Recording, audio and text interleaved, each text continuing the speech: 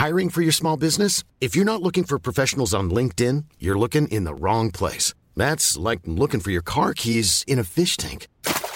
LinkedIn helps you hire professionals you can't find anywhere else, even those who aren't actively searching for a new job but might be open to the perfect role. In a given month, over 70% of LinkedIn users don't even visit other leading job sites. So start looking in the right place. With LinkedIn, you can hire professionals like a professional. Post your free job on linkedin.com/people today.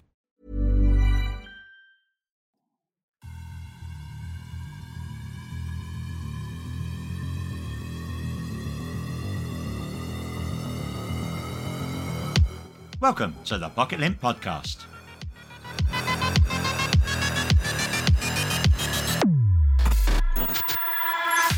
Coming up on this episode of the Pocket Lint Podcast, we look at the mighty swathe of iPhone 15 rumours that have been flooding the net.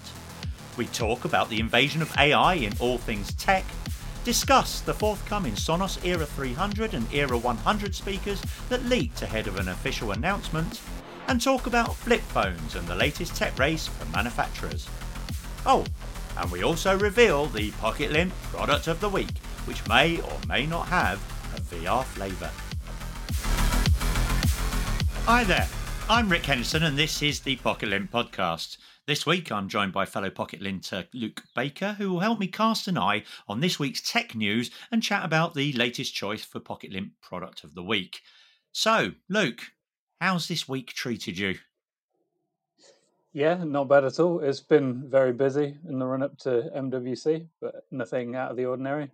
How about yourself? Yeah, we'll be dealing with MWC for sure, because that's going to be a big week next week as well. But yeah, it's been okay. Like you say, very busy. We've had some rather exciting products, and I don't want to give anything too much away based on our product of the week later on. So it's worth hanging around for that for sure. Now on with the top tech news. With Mobile World Congress to start in a matter of a couple of days, it comes as no surprise that phones have dominated the news this week. However, it's actually a handset or series of handsets from a company that never attends MWC that have arguably been talked about the most. Apple's next iPhone models have been subject to a number of leaks, with the iPhone 15 and 15 Pro models having several features and colour options supposedly leaked. Look, is this the continued power of Apple that it always looms over an event it's not even at? Yeah, I suppose so. I think it's a classic marketing move, isn't it, really? Everyone's talking about other phones, so don't want to feel left out. Maybe we could let some things leak out. I don't know. I'm not saying there's a conspiracy, but maybe. Yeah, to specify what leaks we've seen, there were a few design renders leaked onto the net for both the iPhone 15 Pro and the standard iPhone 15 that 9to5Mac got hold of, and then got a renowned render artist to turn into actual designs that we could all see. Doesn't seem to be an enormous physical change, does there? No, they look quite familiar. I think the thing that stands out the most is the dynamic island, right? On the 15, not Pro. That's the biggest take, really, is that the iPhone 15 is supposedly getting the dynamic island that appeared on the iPhone 14 Pro models, which is a big change. And anybody who's used an iPhone 14 Pro or Pro Max will know that it's actually really good. The dynamic island is one of my favorite features on that device. So it's great that it's going to go down the line and sort of like tie together the entire family, because it was mildly disappointing to find out that the iPhone 14, I've forgotten which generation we're on, the iPhone 14 had the continued with the notch. So it'd be nice to see it step up. The other big thing, of course, and this is a big thing for all Apple devices going forward, is that they will have a USB-C charging point. Now, this is mandatory because the EU has brought about a rule to state that all portable devices, not just phones, but also cameras and any other sort of device that can be technically taken around with you, will have to have USB-C charging going forward, or at least going forward from 2024. And I think Apple are kind of preempting that role, aren't they? Yeah, I think some people are surprised that it's taken this long because we've seen USB-C on other Apple devices already. Um, but then, yeah, I suppose it's quite an Apple-y move, making people use your own proprietary cables. And the thing I'm most interested in is whether it will have the full USB-C capabilities that you see on an Android phone, or whether it'll be some kind of locked down Appleified version, or if you have to use a special Apple cable, maybe. Yeah, well, there is gossip about that in the fact that there's a rumor that at the very least the standard models will lock down they will limit the spec of the USB-C, so it won't be able to do many other things, probably other than charge the phone, charge the device. And that would be a shame. It's not that Apple cannot do that. It cannot have a USB-C that works. iPad Pro models have USB-C that you can plug pretty much anything into. Obviously the MacBooks do. So it would be a shame if it does lock it down. I suspect it won't, as it happens, because what it won't want to do is to be in this position in another 2 years' time with the EU having re-standardised its mandate, saying that you have to allow other things to connect to it as well. So I think they'll bite the bullet, go for it, but then still maybe have some kind of system where it will run better if you have an authorized iPhone or an authorized Apple USB-C cable and charger. There'll be something you're in there probably somewhere. right. I think that sounds very feasible to me. Of course, another massive trend doing the rounds this moment is AI. Every tech company seems to be implementing some form of artificial intelligence into their future devices. And then there are the chatbots and automated art tools that have been available to the public to try out. The likes of ChatGPT and Bard have certainly proved popular, if not a little aggressive of late. Not always for the right reasons, therefore. Luke, is this something we should embrace or be scared of? Is it Skynet? Well, I don't think we're going to have much choice other than to embrace it, because everything is adopting AI as fast as possible, and you can see why it's so impressive, like the capabilities. But there are some aspects that are a little concerning. I know a lot of people are afraid they're going to lose their job to an AI. Hopefully, it doesn't come for us. It's pretty good at writing already. Yeah, I did think that because I wrote a story the other day about the Kindle store in the US certainly being absolutely flooded with books that have been written by Chat GPT. And the worrying aspect of that is that some authors aren't being transparent by that. So they're not saying it's been written by ChatGPT, but obviously cutting down on their workload immensely by just getting an AI to write it based on certain parameters. Because you can say in this chapter talk about how John eats a sausage, and ChatGPT Sounds creates like the a good entire book. A whole chapter. Whereas and ChatGPT writes it. I think anyone who's watched Terminator knows that Skynet didn't start by John eating a sausage, although his name was John, ironically. Yeah. So subliminal there. But I think that's where, for me, it becomes a little bit. It's okay when you know it's an AI. If you're fully aware that a chatbot or your customer complaint is being handled by a chatbot, or even you're having a decent conversation with a chatbot about Liverpool Football Club, which is what I did the other day. That's fine because I know it's AI. Where it becomes a little scarier is when you aren't aware and people are essentially not telling you it's an AI. And I can see that happening within months, let alone years. Yeah, I agree. I think. Remember However, that show, Catfished? yeah, You can see yeah, that happening so easily with AI. catfish by AI. Generate some profile pictures and start chatting with people. I'd like to know It's when. crazy.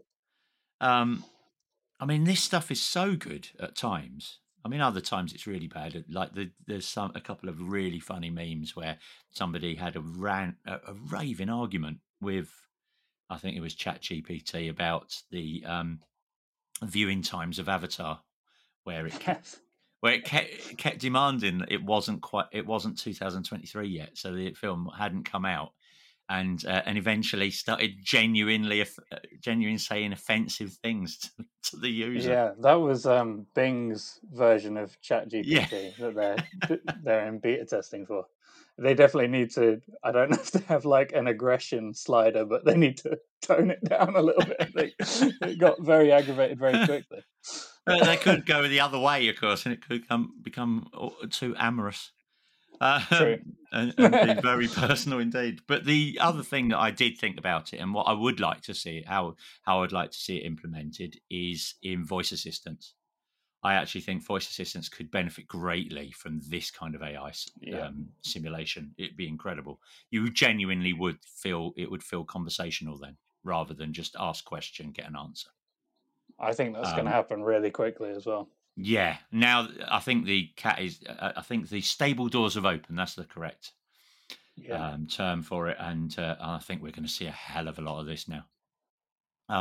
Also in the news, Sonos will be spitting feathers after its next connected speakers were leaked ahead of an official launch sometime in the next couple of weeks. The Sonos Era 300 and Era 100 speakers will bring a few new features to the table, including Bluetooth connectivity and spatial audio support. Luke, do you think Sonos has to move with the times by adding extra connectivity, or do you think its fans just simply won't care?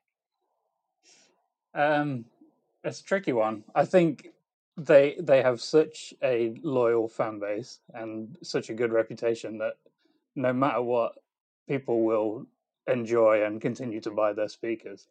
But for me, I own a couple of Sonos speakers, and the amount of times I've been frustrated because I can't get something I want to play through it, like I can't even count how many times that's happened.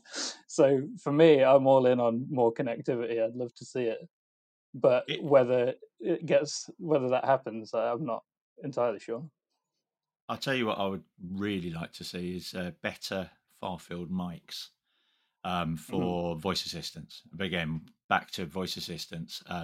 My Sonos Arc is incredibly annoying with Alexa because, for starters, every time anybody says anything not even similar on the TV, it suddenly stops, pauses the audio, and goes, "What do you want?" And you think, "Hang I on, hate that so much. yeah." And considering it's meant to be there to be a home cinema soundbar, that it can get infuriating. So it's nowhere near. I don't think it's as good as having a separate solution, so that you have say an Echo Dot somewhere else and and then send your music to the Sonos Arc rather than use the voice assistant in it. So I'm really hoping that the Era picked up on this and doing better. One worry for those who prefer to use Google Assistant and Google Home is that Sonos currently has a bit of an argument with Google. There's a long running dispute, and I think it's gone to court. So we aren't sure right this minute whether it will even support Google Assistant. So until we find out, you know, we can't say one way or another, but it may be that you are stuck with Alexa, sadly. So, and finally, there seems to be a new battleground forming when it comes to foldable phones, with a couple of rumoured flip-style clamshell devices said to be increasing the size of their front displays. First, we had the recently launched Oppo Find N2 Flip expand its front screen, but now reports suggest Samsung and Motorola are looking to make the entirety of the top of the Z Flip 5 and Razr 2023 model a display, respectively. Is this a wise move, Luke? I think from a usability standpoint, I mean, well, the form factor is weird because it's pretty much just a small square when it's folded, right? Yeah. So I suppose it depends how well apps can scale to that form factor, or if they do something clever with their software to make it work. Like the thing I like about the Oppo one is it's the right aspect ratio for a normal phone. It's just really quite small. Whereas you start to run into problems when you make things square and the OS isn't ready for things to be square. So yeah, it depends how much effort they put into the software, I'd say. It would certainly give it some more real estate to actually be more functional, other than just give you a notification or two. Yeah. I think does the Find N2 Flip? I haven't seen it myself, but does the Find N2 Flip um, allow you to see the camera viewpoint for Yes. selfies, for And it's example? essentially uncropped because it's the right aspect ratio, See, which that's is perfect. probably that's its strongest feature. I think at the moment though, you can't open apps on that screen, so you can't have like a tiny little app on the front screen, which a lot of people were hoping it would do, and that might come in future firmware, I think. But at the minute, it's notifications and a camera preview. Essentially, that's about all you can do, I think. But at least the camera preview is a very useful thing. Yeah, definitely. It'd be interesting to see what Motorola and Samsung do. We've seen leaked renders of both phones. Um, specifically the Motorola, which had classified and confidential stamped all over it, so it did look official. Um, Interestingly, obviously, there's the camera, because it has to work as the whole phone camera. It generally is quite big and has multiple lenses. I think there's two on the Motorola Razr, and therefore they cut out of that screen. So you're already using up some of that real estate anyway. Yeah, So it's one of those massive battlegrounds that phones go through every now and again. Then it will be the camera again. Then it will be back to the screen size. I And was we'll going to see. say it's almost a shame that you can't put the screen on the other side of the flip, but then you wouldn't be able to use it for camera preview. And Oh, then, I remember. God, what was the company that Yota that did the Yota phone, where it was an e-ink display on the back of the phone, oh right, yeah, so that you could you could read books from the on the back of your phone without having to switch the phone on. And it was interesting. it was appalling. To be honest, they don't exist anymore. Yeah. All right, and on that note, that was the news. Now on to the section we like to call the Pocket Lint Product of the Week. There's one product that really stood out this week, which hit the market with quite a bang. So, what's our product of the week?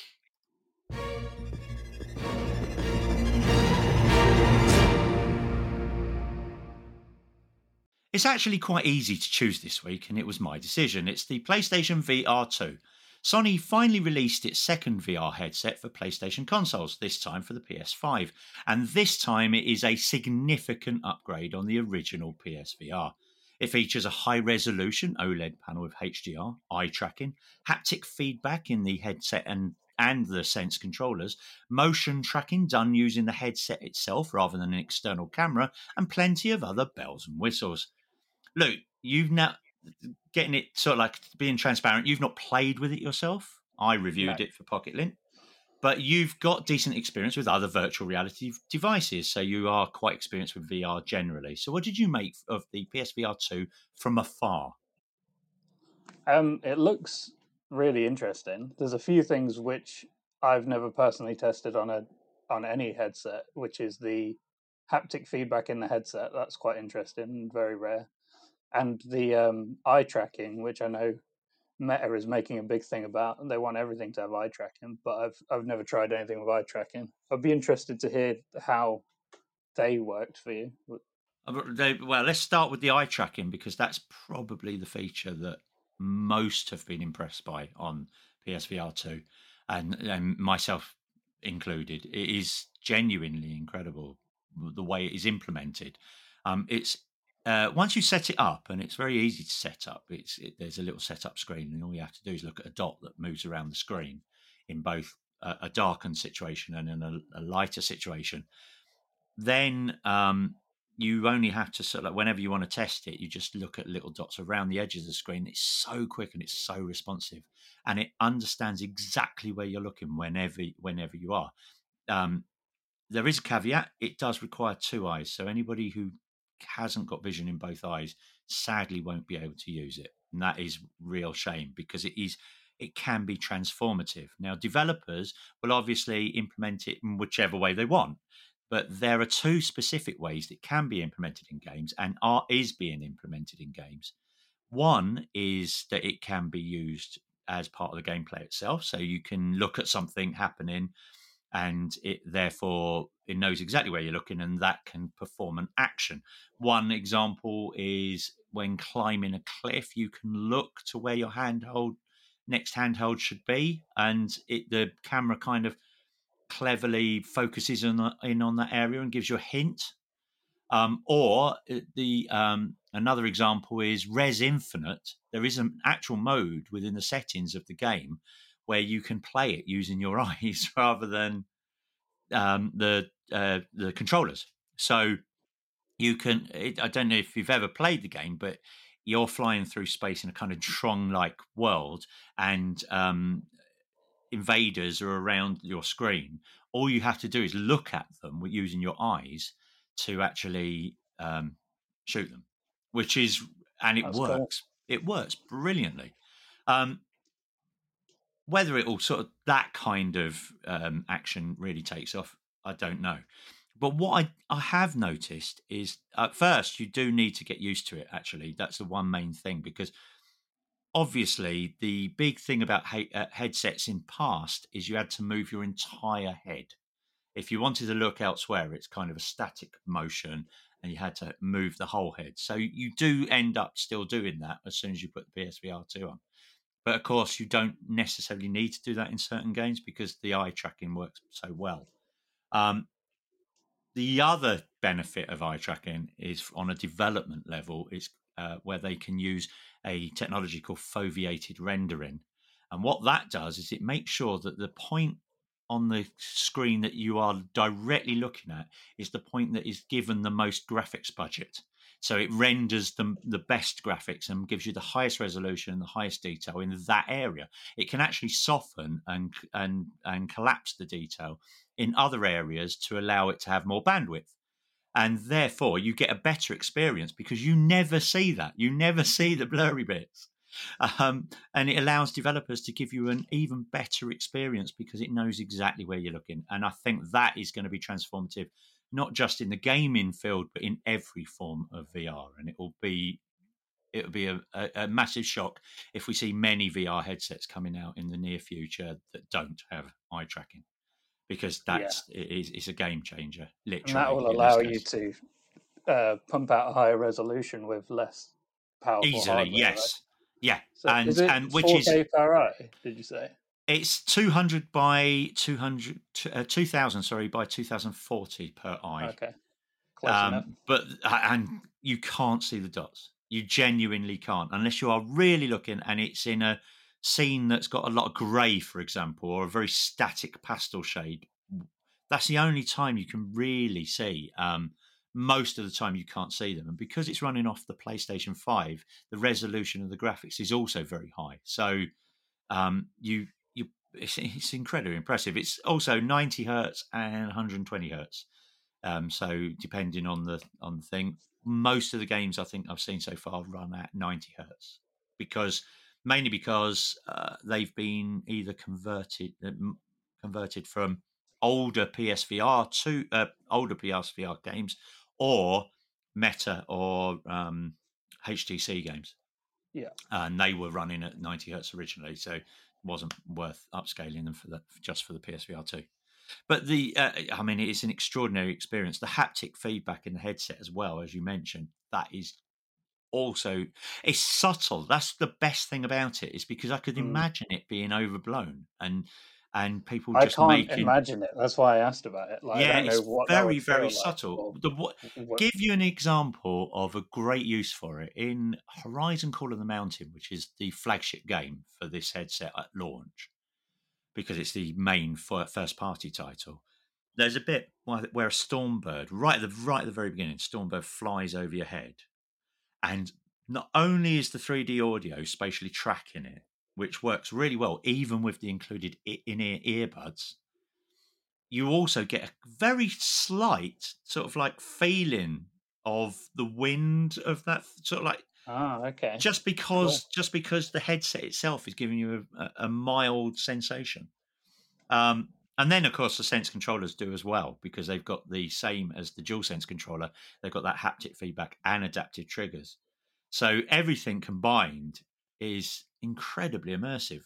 Weirdly, my favourite game on it so far, and I've got about 12 games, I've only played about 6, is a canoe game where Yeah. you're literally in a canoe at first in a swimming pool to learn the tutorial basics, and then you can choose different areas of the world to go and canoe in. And again, I think it uses the haptic feedback and the Sense controllers really well, to the extent where I genuinely at one point thought I was holding some oars, Yes. the paddle. It was really, really good. The most So convincing one I've ever played was a table tennis one, and it really did. I felt like I was playing table tennis. I couldn't tell the difference. It's that's crazy. brilliant. But there was a canoe game I played. I can't remember what it was called now. It was like a stealth canoe game, a bit like Splinter Cell, but in a canoe in VR. Oh, wow. And brilliant, like, because it completely gets over the problem of movement. Like, Yeah. it's very natural to sit in a chair and move your arms, and you actually feel like you're canoeing. Whereas if you're using a joystick to move about, that's quite unnatural. Or if you're waving your arms, or however other many ways they solve motion in VR games, it's a very, very clever idea. I must admit, I mean, the PSVR 2, much like the top end headsets, can let you play either sitting, standing still, or in a what they call room scale mode, which is where you can move about your room. The room scale mode is tricky because it requires a space of 2 meters by 2 meters, which an awful lot of people might find restricted. They are restricted from that. But to be honest, I haven't found anything that I've thought was a poor experience just by standing still or sitting down. And you can pretty much play everything sitting down if you don't fancy standing still. Some people can become nauseous because of the standing up thing. So sitting down, I tend to find really, really works well, and certainly works well on games where you're flying a spaceship, riding in a canoe, or driving a car. GT7 VR mode on that, which was only just pushed to the game at launch, is incredible. And I've especially always, if you have a wheel, I bet like that'd be crazy. yeah, I've been using it with the controllers, but the one thing that I noticed, and I've noticed this before, I think it was Drive Club on the original PSVR, is when you're actually playing a driving game, even with a wheel, with a flat screen in front of you, or even a curved screen in front of you, you tend to look straight forward. You don't really look around very much. When you are playing a driving game in VR, you tend to do exactly what you would do in driving, which is to look into the corner before you turn it. And it's transformative. It completely feels different.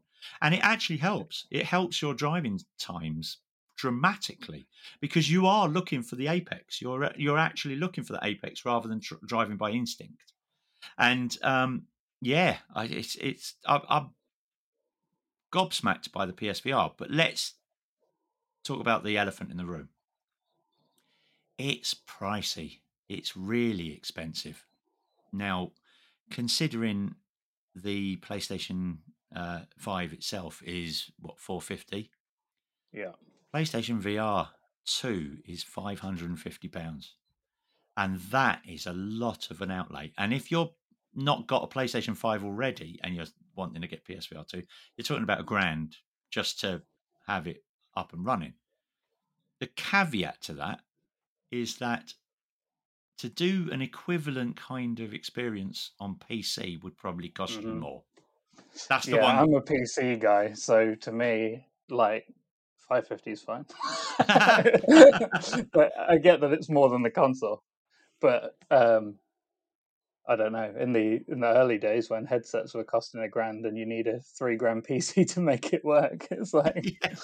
okay, 550 seems okay.